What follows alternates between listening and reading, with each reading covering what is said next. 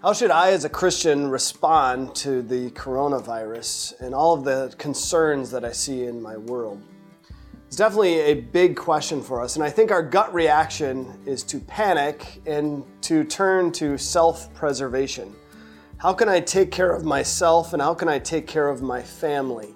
How can I protect us from this virus? How can I also maybe stockpile food and those sorts of things to make sure that our needs are taken care of? Certainly, it is good for us to take care of our bodies and to provide for our families and to take proper precaution. But God would also have us see the opportunity to serve each other. I think of the illustration that's often given concerning an emergency on a plane. What did they tell you when the oxygen mask dropped down from above? They tell you to first make sure you put that oxygen mask over your own mouth and nose to make sure that oxygen's flowing so that you can help others. What good are you if you pass out before you can help someone else?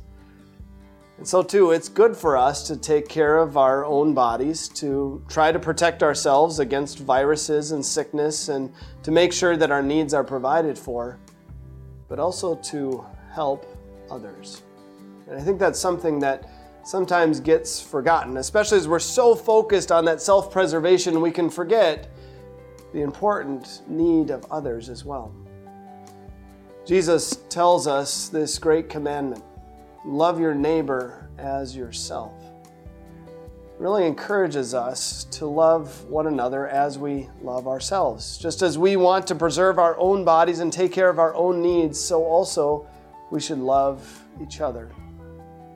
It's very hard to have that sort of mentality when it comes to these things.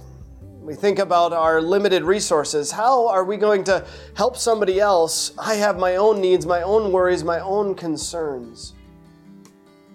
Jesus would have us, though, think about those important questions. How can I help my neighbor in a time such as this? What can I do to maybe help provide food for someone else? Maybe it's an elderly person in my life. How can I go shopping for them to maybe make sure that their needs are taken care of?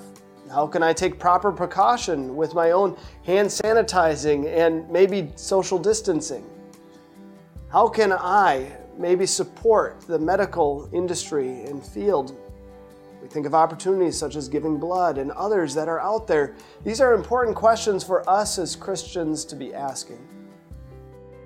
Ultimately, the motivation for many in our world concerning this is to help one another. And the reason why is this: well, you don't know if you're going to wind up in a similar situation. You don't know if you're going to get the virus, or you're going to wind up destitute, or you're going to be without a job and you're going to need food. So you better help each other now. If you really connect the dots and follow the logic back, it's really a reason of self-preservation that causes people to act in that way. Well, I want to help someone now so that I get helped in the future. It again comes back to me and wanting to protect myself.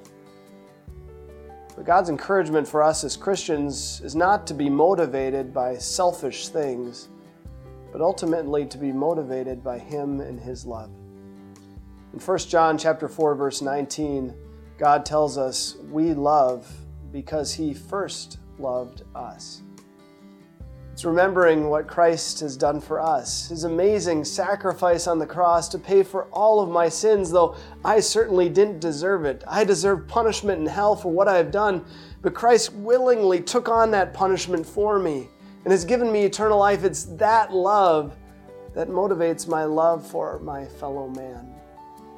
God tells us that our faith in Him really produces fruit, good works of faith. Motivated by this love, we want to share the love of Christ, not just with our words, but with our actions to our fellow man. And so at a time such as this, as we think about how we respond to the coronavirus, let us not just think about self-preservation, but think about ways in which we can show love and concern and care for our fellow man, to show the love of Christ that has so changed our own lives, to show that to our world, and to help each other. Amen. Peace Devotions is produced by the Evangelical Lutheran Synod. You can support these videos in various ways. If you'd like to help us financially, head to els.org/donate. You can also support us through prayer or by sharing these devotions with people in your life who need to hear a message of God's peace.